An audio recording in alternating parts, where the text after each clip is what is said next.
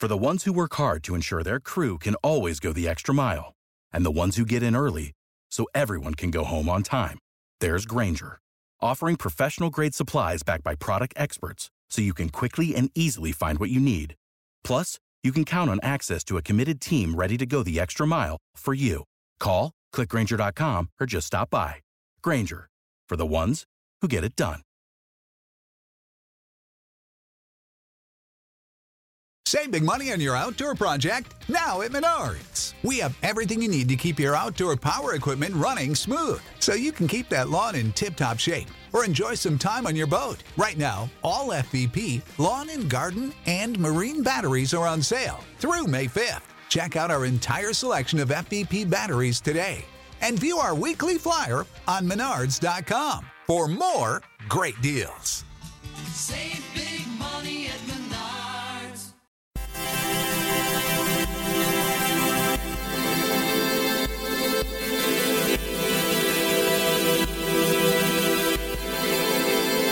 What is it about Washington State football games that forces officials to make brutal mistakes? Last year with USC, with the official that was unauthorized in the replay review room. This year, an illegal hand to the face that was miscalled that changed the outlook of the game. But we'll get to that conversation down the road. Welcome to Believe in the Pac-12, everybody. Along with Ryan Leaf, my name is Jonathan Rifkind, recapping Week 11 in the Pac-12. But I actually want to start off with something a little bit different. I want to talk about the Minnesota Golden Gophers because, number one, I know Ryan has been very high on the Golden Gophers throughout the entire season. But number two, because their victory over Penn State, as we sit right now, was perhaps the most beneficial thing to happen to the Pac-12 in terms of college football playoff hopes the entire season. Yeah, I mean, it was a huge win for them. It was one that a lot of people didn't expect to happen. I think it demonstrated their resolve and their belonging in the college football playoff conversation. They have one of the most brutal Final Four games. In the next 4 weeks, they'll play at Iowa, home against Wisconsin, and then in a Big Ten championship game against Ohio State. So they're gonna either let you know they're gonna be for real, but it looks likely that they could be the Rose Bowl recipient, which would be huge for Minnesota and PJ Fleck if they got to play in a Rose Bowl, let's say against a Utah. A Minnesota-Utah Rose Bowl for two teams that haven't – Utah's never been to a Rose Bowl. Minnesota hasn't been to a Rose Bowl since God knows when. That for the Pac-12 and Big Ten I think would be huge. That would mean that an Oregon team would have to get in to the college football playoff as well as Ohio State to allow for both Minnesota and Utah to play in the Pac-12 or the Rose Bowl, which I think would be awesome. The last time the Golden Gophers found themselves in the Rose Bowl was 1962. They beat UCLA 21-3. They also made it the year prior in 1961, losing to Washington 17-7. So they're 1-1 in Rose Bowl games against the Pac-12. And I think you're right. I think they'll match up against Utah. It will be a really fun matchup. But yeah, I think the Minnesota win, beating Penn State opens the door up now to the conversation of, okay, now I think that we have some perspective on these one-loss teams, Georgia, Oregon, Penn State. And I saw in your rankings, Ryan, that you have Oregon at 4 and you have Minnesota at 5. What played into that decision to move Oregon all the way up to 4 after the bye week, after the Penn State loss? Well, I felt like that they were the better team. Some would argue that Minnesota's more deserving because if you're going to move them ahead of one-loss teams, then you have to probably, if you're going to put a one-loss team ahead of Minnesota, then you're probably going to have to put both one-loss teams ahead of Minnesota in terms of, let's say, Oregon and Alabama. I put them in the middle. So it's just where I feel that conversation is. I don't think the Minnesota win over Penn State is going to play into the Pac-12 conference really at all in the decision-making. What I feel like did was the LSU win. If LSU were to have lost that football game, that may have thrown the Pac-12 out of the conversation altogether. Now, I was adamant that Alabama, just because of the history, the committee, all the subjectivity of human beings, and the fact that they have a head-to-head with Auburn, if they are able to beat Auburn, that Oregon doesn't get in over them. I've changed that a little bit. I feel like Alabama only playing 2 ranked teams when it's all said and done. isn't going to be good enough. But then when you look at everything, Oregon may have only played one ranked team when it's all said and done. So this is going to be really, really interesting. But I don't necessarily think that the Big Ten, because Ohio State's so far and away the team there, that a team that's second with one loss possibly sitting there is necessarily going to be a problem for the Pac-12. It's going to come down to Oklahoma, Baylor, the Big 12 champion, what that looks like, and it's going to come down to whether the committee actually takes Alabama at 11-1, a non-SEC champion, seriously when the committee makes their final decision on December 8th.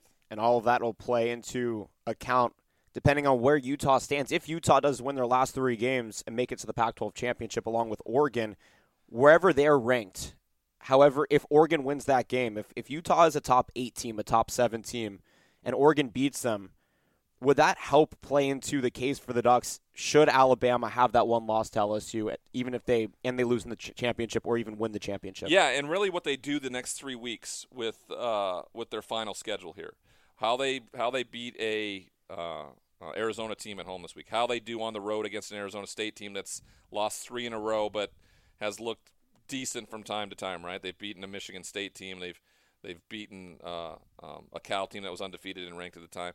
See what that game looks like. And then, of course, the Civil War, which you kind of throw the records out no matter what in that scenario. Let's see what they do. Are they going to have to put some style points on? Right? Yeah. Are they going to have to beat – they're favored by 26 over Arizona this week. Do they have to go out and beat them by 35 or 40 or something like that? You know, that's the type of thing. The committee says they're not looking at point differential in terms of, you know, style points, but of course they are. They're looking at something like if Oregon were to beat Arizona State next week 56-10, that's huge. Right. That's huge for them in terms of what that looks like. So, you know, both Utah and Oregon have to be one loss when they play each other to give the conference their best chance to play in the college football playoff. If something unseemly happens where, let's say, UCLA upsets Utah this weekend, and UCLA wins out, and they play or Oregon in the Pac-12 championship, Oregon will have 0 ranked wins all year long. They probably don't get in, you know. They probably don't get in over an Alabama that's 11-1. So we'll see how this all plays out. All I can say is that if Utah and Oregon continue to win, they're going to put themselves in the best possible opportunity to be in that conversation, and that's all you can ask for is that you get that shot. But I will say if an undefeated Oregon in conference, 12-1, Pac-12 champions don't get in to the tournament to play for the national championship, you got to implode the whole thing because that's just going to be simply not fair. We'll get more into that conversation in our next episode when we preview Week 12. But how did we get to this conversation? Well, neither Oregon or Utah played this past week in Week 11. There were 4 games on the Pac-12 slate, all of them with implications. Ironically, like you said, Ryan, UCLA still has a shot at winning the Pac-12 South. Now, a lot has to happen for them. They have to beat Utah. They have to beat USC. Not they have to. They should beat USC if they beat Utah to be able to have that shot to get in. But we'll get into that in our next episode. I want to talk about something that I alluded to earlier. Washington State Cal was the final game on the Pac-12 slate this past weekend. Cal won 33-20, but it wasn't without controversy.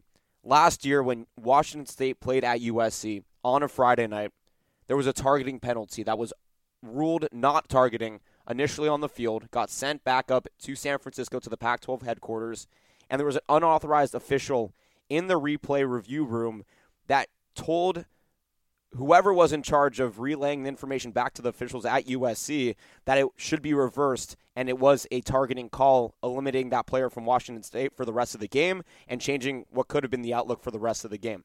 Now this year, Washington State was on the back end of the wrong end of a missed call. Late in the game, instead of an illegal hands to the face called on Cal, it was called on Washington. We have since learned that the official has been suspended for a game. What is it about Washington State that elicits the Pac-12 refs, who already have a poor reputation, to just go the extra mile and screw them?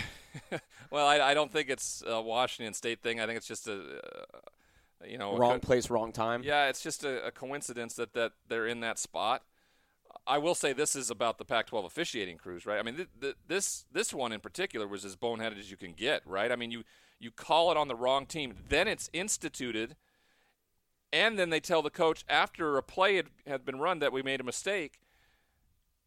That's something that just can't happen. Now, the Pac-12 punished the crew, suspended the official.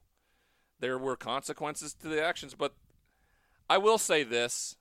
It's a black eye on the conference and the officiating and all of that, but it doesn't take away from the fact that Washington State got their tails beat, and that's the most important thing. I don't care if you give them those, 57 yards.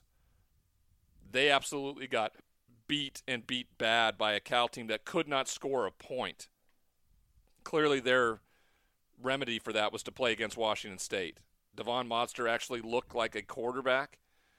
They scored points. Justin Wilcox proved once again that he isn't an elixir against an air raid offense, and he gets to have one again this week with USC coming to town. So, it's been absolutely fascinating to see the up and down Jekyll and Hyde to Washington State. It's also been very tough to watch the Pac-12 stumble its way through their officiating woes, and once again, thrown fully on display this week. We've had a few broadcasts where I call high school games on Friday nights, and we have Pac-12 crews that actually come out and officiate the big D1 and D2 games that we do, and they basically do the same thing, except there's no replay, so we just get to sit there and laugh. Nonetheless, Washington State drops it to Cal 33-20. Before we get into the schematics of this game, really quickly, are there makeup calls when ref misses a call, like that was a holding, I missed the holding, and then they throw a flag on the next player 2 plays from them? Are those makeup calls? Yeah? I mean, I don't know if they're makeup calls, but I mean, don't forget these are human beings, right? And they feel guilt or shame over a missed call or a bad call. Who's to say they don't, if there's a call right on the border, whether you could call the next thing holding or something like that, they may throw that to feel like it evens. Right. I mean, who knows how this the mindset of an official goes through. It's a very difficult job. There's split-second decisions being made with the most athletic and talented athletes there are on our planet. So, I tend not to be very judgmental of officiating. I was watching a throwback game of Oklahoma-Nebraska back in the day, and before TV was really prevalent. They had like 1 or 2 cameras, and a play happened, and it probably looked like it was a fumble.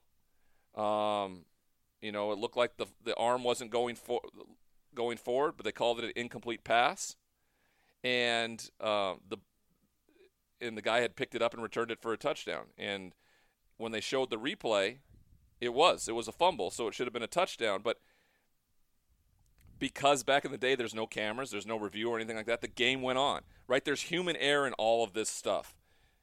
That's why I think review has really made the officials' jobs almost unwinnable. Because it takes away the expectation of human error within these games. And I'm okay with that. I'm okay. Like last year, the bad call in the Saints-Rams game, there are so many other opportunities during a football game. You're talking about the Jordan Cameron fumble return for a touchdown. Oh, you're talking about the pass interference last year. Yes. Yeah, because earlier this year, Jordan Cameron had a fumble return for a touchdown against the Rams, and they blew the whistle with the play dead prior to him scoring, even though that should have been a live play. That right there is a human error, right? You can't reverse that type of thing. You can't also reverse play clock scenario where if the play clock runs to 0 and the officials don't throw the flag, that's an unreviewable play. This is just the way it works, and it worked for a long, long time. And there were national champions back then, and it's just made it almost unwinnable for the official and puts a ton of scrutiny on them. And I get it, but I'm okay with missed calls, and I'm tired of hearing people complain about it. So, are you going to be an advocate against the robo umpires that they're trying to institute in Major League Baseball? Yeah,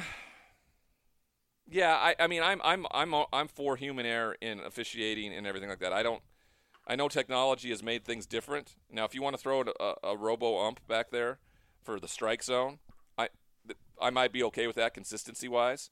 But the other reviewing on the football on the field, I don't necessarily need to see. I don't need to see a review to see if the guy stepped on first base before the ball got there. I'm okay with the umpire calling that, just like I'm okay with an official.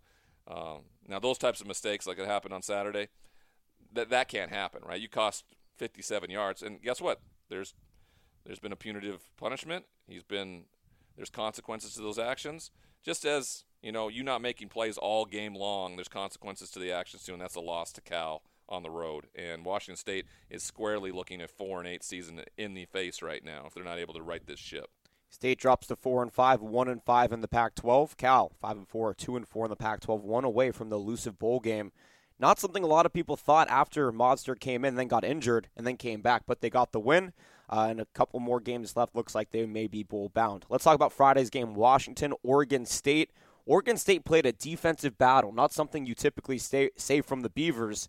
Now, what changed in this game was the 60-yard touchdown catch out of the backfield from Eason to Ahmed to basically solidify this win. Had that play not happened, Oregon State would have had a real shot at actually upsetting Washington at home on Friday night. But instead, that 60-yard touchdown run swept the momentum up for Washington, solidified the win, and that was that. But I've never seen an Oregon State defense play as hard as they did in this game, at least this season, if not in prior seasons in recent memory. And what was surprising is the fact that the offense that's been so dynamic all season long didn't score a point. Their only touchdown was a pick-six return for a touchdown. And that was surprising to me because I really felt like the ability of their offense was going to be a problem for Washington because they had struggled late in football games to stop, dynamic quarterbacks and dynamic receivers and Hodgins and Luton, and it just didn't materialize. I woke up the next morning and checked the app immediately and saw that they had lost 19-7, and I immediately thought, all right, they covered. Because that score feels like a tight football game, and it was. Right. But the line was 10 points, and Washington won by 12. So it just doesn't feel that way for whatever reason. And they, again, have yet to win a home football game, right? That has been they've won 3 games on the road and have yet to win a home football game. They get another chance this weekend, but they need to win a home football game and give those fans in Corvallis something to cheer about than just these road wins coming home late at night on that plane when they've won them. Oregon State 4-5. All 4 games that they've won have been on the road, as you just mentioned. It's pretty crazy. Now, actually, I take that back. They did beat Cal Poly at home, but I don't think that's a game that you really hang your coattails on. I'm talking about a conference win, yeah. Right. They beat at UCLA, which is a win that actually looks pretty good right now. They beat Cal at Cal and Arizona at Arizona. Their conference losses at home Stanford, at home Utah, at home Washington. So Oregon State, Jake Luton was held to 88 yards on 19 completions, only for a 3.1 yard per pass or per completion average. Whoa. That's brutal. 8.5 QBR. One of the lowest I've seen out of the Pac-12. Now, they did hold Jacob Eason to 33.6 QBR. No touchdowns, 2 interceptions, and a 5.5 yards per completion average, 175 yards on 16 attempts. So still not great, but Luton not even close to Eason, and Eason didn't have nearly a good game. It all came on the coattails of Salvin Ahmed, 25 for 174, 2 touchdowns. They figured out the holes in the front 7 for Oregon State and ran all over the place. 48 total carries for Washington, 245 yards, good for 5.1 yards per carry. A nice number there, of course. Like I said, the big 60-yard touchdown is what ended up solidifying it for Washington over Oregon State. Saturday morning, Colorado edged it out at home against Stanford, 16-13. KJ Costello got the nod as he is back in full. I don't know. He didn't look like he was fully healthy, but he was good enough to play 245 yards and a touchdown. But Colorado able to edge it out and move up to 4-6. Are you surprised by this result? I talked to Guy Haberman, who was on the call this week, my co-host on SiriusXM's Pac-12 this morning, and he was really surprised to see Mel Tucker's effect on that football team, having lost all the games that they have, having only won 3 games to that point, and the resolve in them. And so he was not surprised, and he let me know that Friday. So I went into the game looking at it a little differently, thinking, okay, Colorado's ready to play, and sure enough, they were. They send in a young kicker to win late in the football game. Montez looked better than Costello did in this football game. It's just so up and down. That cannibalistic nature we talked about all year long in this conference was on full display this weekend because the best two teams in the conference were on byes. So, Cal beating Washington State, Colorado beating Stanford, all of that stuff playing into it. It just was, USC going and winning at Arizona State. Those types of things for me is what makes this conference so, unknown. What's going to happen? We have no idea what's going to happen. You really can look at the top three teams in the conference, and you would probably say Oregon, Utah, and then probably UW, and then you have no idea what's after that. This week I threw in UCLA at number 4. So, that's essentially where they're at right now. And for me, it's been surprising. Not terribly surprised that Colorado won that football game, and really, really happy for Mel Tucker because it looked like they may lose 8 straight after that Arizona State win, like they lost 7 straight a year ago. So good for them. They'll get an opportunity to build off that, and Mel Tucker, I think, is the right guy for the job there in Colorado, as a lot of people are seeing. Yeah, they're definitely building something out in Boulder. Shout out Evan Price, the freshman kicker that you mentioned, 37-yard game-winning field goal. He was 3 for 3 in that game to really solidify a big Colorado win at home against Stanford. And that's interesting because you said Montez looked better than KJ Costello. 8 rushing attempts for 40 yards and the lone touchdown on offense for them. He really had to get it done himself, and he did. And that speaks to his improvement throughout the course of this season and even towards the end of last season into this season. And by the way, you mentioned how UCLA is 4th. I think it's funny because something like 9 weeks ago, it must have been week 2 or week 3, I brought up UCLA, and you said, you know what, we don't need to talk about UCLA until week 8. Well, here we are in week 11, and I know that it's more of a hyperbole, it's hyperbole, it does whatever the word is, to say that UCLA is going to win the Pac-12 championship or has a shot, but it's funny to sit here and say, well, actually there is a road for that to happen, because 5 weeks ago, 6 weeks ago, 10 weeks ago, that was never even in the back of our minds. As soon as they lost to San Diego State, as soon as they lost to Cincinnati, it was this team is the worst team in the Pac-12, and here they are 4th in your Pac-12 power rankings. Yeah, it's surprising. Now don't get too twisted here, right? Because their wins were a 32-point comeback against Washington State. Their other win is against an Arizona State team at home on a 3-game losing streak, Colorado, and Oregon State? Nope. Who's the last UCLA win? I want to say it was Stanford. They beat up on Stanford. Right. So, I mean, those 4 wins aren't necessarily world beaters right now, okay? So we'll see. They're going to play the best football team they've faced since Oklahoma this weekend, and then you can have the conversation. Or otherwise, they're a 21-point underdog, though. I mean, they're a 21-point dog on the road this week against a Utah team. When I first saw that line, I was like, oh, grab the Bruins and 21 points. But then I'm like Utah's 21 points better than UCLA. They definitely are. It's going to be cold, so I can definitely see it now, and I'm glad I've taken a good hard look at it. But, they put themselves in a position where they can either lose the last 3 games against Utah, Cal, USC, and be 4-8, or they can find a way to upset a couple. I wouldn't say Cal's an upset, but I would probably say USC would be an upset this year, like they did a year ago, and be 6-6. If they're 6-6, after a 3-win season, they double their win total. They get to a bowl game. They get those extra practices. There's going to be momentum there for Chip Kelly and improvement for this football team. Now, if they don't beat their crosstown rival and they don't beat Utah and they end up 5-7, I think if you look back at it, you're going to go 8 wins in 2 years with Chip Kelly, one of the biggest free agent signings at the coaching position. You're going to go, not so much.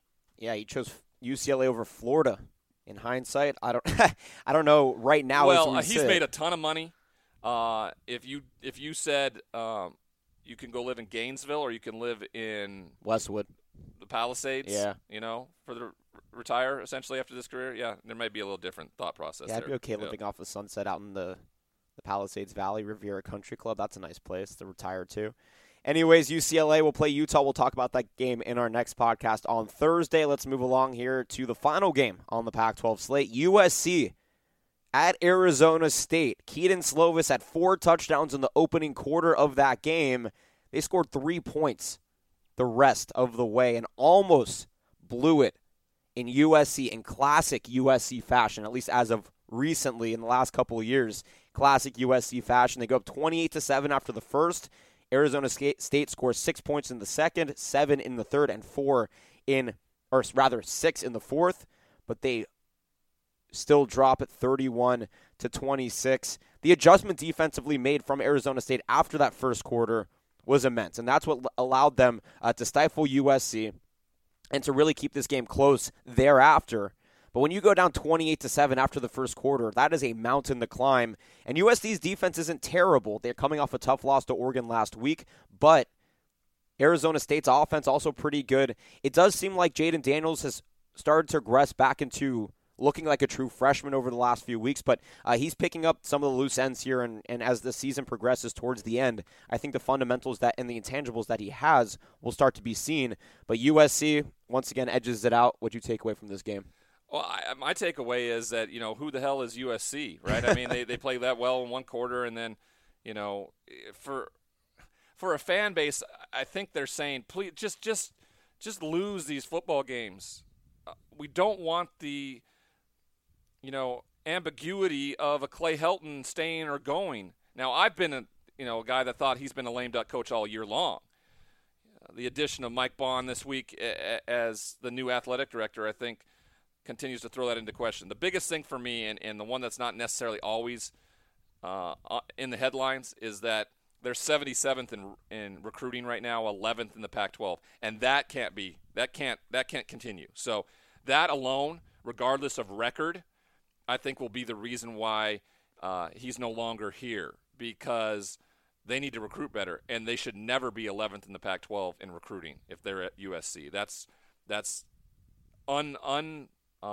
feasible to happen anymore. So then you ask the question, okay, so who's the quarterback next year, right? Graham Harrell with the new head coach might be gone. Those are air raid quarterbacks. Let's say Urban Meyer somehow gets this job. None of those quarterbacks are Urban Meyer type quarterbacks, right? So then you're talking about Keaton Slovis, JT Daniels, Matt Fink. All three of them are obsolete in what they want to do there. So then what? I mean, you have no idea how this is going to play out in terms of that. They do have a 5-star commit, by the way, in Jacob Garcia out of Narbonne, but I don't think he's going to redshirt. He has to. Well, they've started freshmen the last 2 years, so we'll see. For me, it's just going to be kind of just a. Does somebody transfer? Yeah, of course. If Daniels comes back and wins the job in spring, does Slovis leave?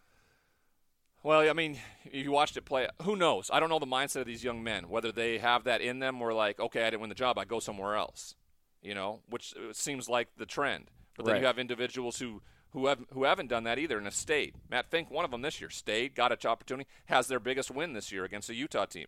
So we'll see how it all plays out. But there's so many questions going on with USC that no one has any of the answers to until a new coach is named or Clay Helton has said you're going to get another opportunity here. It's funny you talk about recruiting.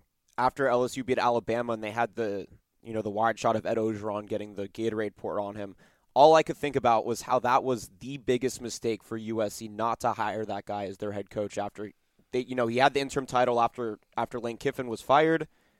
They just didn't. I don't know why they didn't hire him. Well, because it wasn't a flashy name for him, and it wasn't a fit. He was such a good recruiter, though. No, he's always been a great recruiter. That's never been an issue with Ed Ogeron. And things work the way they're supposed to work because he couldn't be a better representative as the head coach for LSU. Being occasion himself, just all of it. I mean, he's a perfect fit, and now that he's winning in the style that he's winning, where he finally got out and beat an Alabama team this weekend, it worked out exactly the way LSU wanted to work out. USC continues to show that they've made mistake after mistake after mistake after Pete Carroll left. So We'll see what that looks like. I will say this, Clay Helton has been a guy that has taken all that chaos and straightened it all out. He's ultimately become the chaos on his own because they haven't been able to recruit enough or win enough in the fashion that USC is accustomed to. But he has been a much more consistent and integral and moral head coach than the two previous before him in Lane Kiffin and Steve Sarkisian. Yeah, USC goes from Pete Carroll to Lane Kiffin, who's at FAU. There was a very brief rumor that he might take over Taggart's spot at FSU. I don't think that's going to happen. He even said on Twitter that that's not going to happen. They actually have a 4-star running back commit out at FAU. That's pretty good. Then Steve Sarkisian, as we know, that imploded towards the end of his tenure at USC, and I think since then, I don't think he was at the Hawks. He was in Atlanta for, not the Hawks, the Falcons. He was offensive coordinator for, a season or two? Now he's gone?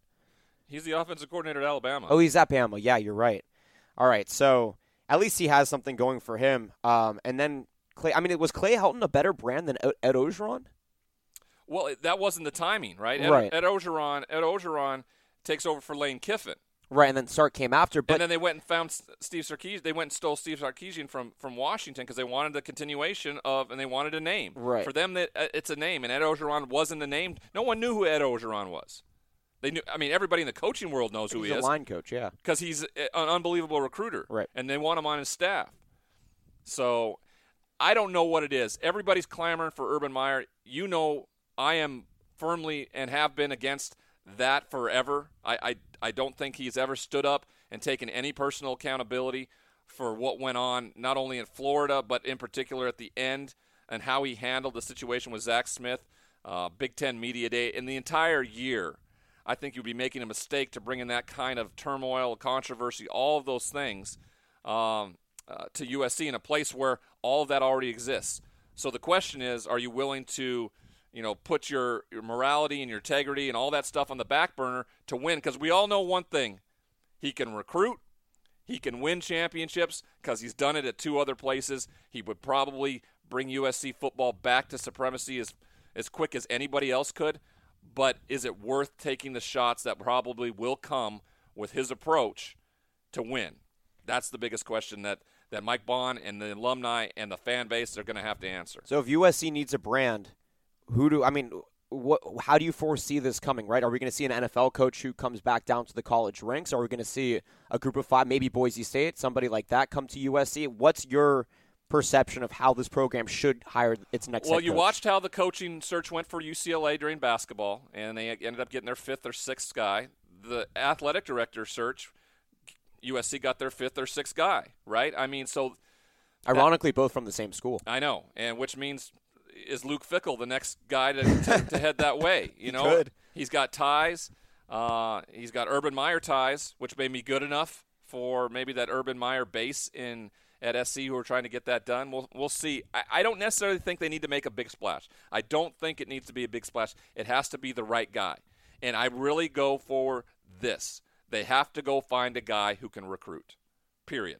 You got to go get a guy that can get the 5-star guys from Clemson, from Alabama, going back to USC. And I don't mean skill position guys. They still can get the wide receivers. They still can get the running backs.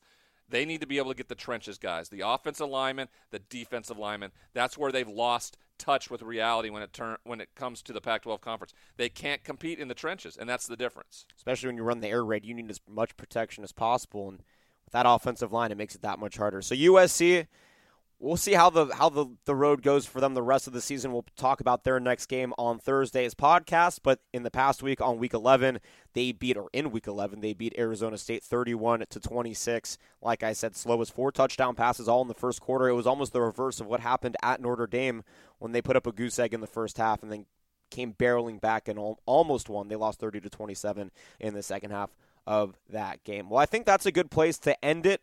We'll be back on Thursday to preview Week 12. We'll also talk about the outlook of the conference over the last 3 weeks of the season, what teams need to do, maybe how UCLA truly could end up as a South representative in the Pac-12 championship.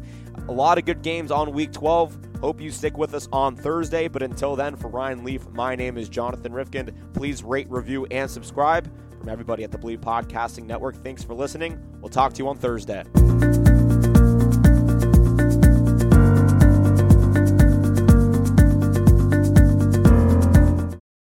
For the ones who work hard to ensure their crew can always go the extra mile, and the ones who get in early so everyone can go home on time, there's Grainger, offering professional-grade supplies backed by product experts so you can quickly and easily find what you need.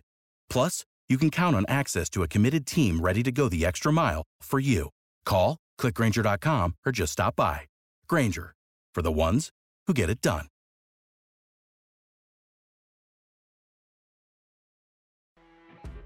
You know when you're listening to a true crime story that has an unbelievable plot twist that makes you stop in your tracks? That's what our podcast, People Are the Worst, brings you with each episode.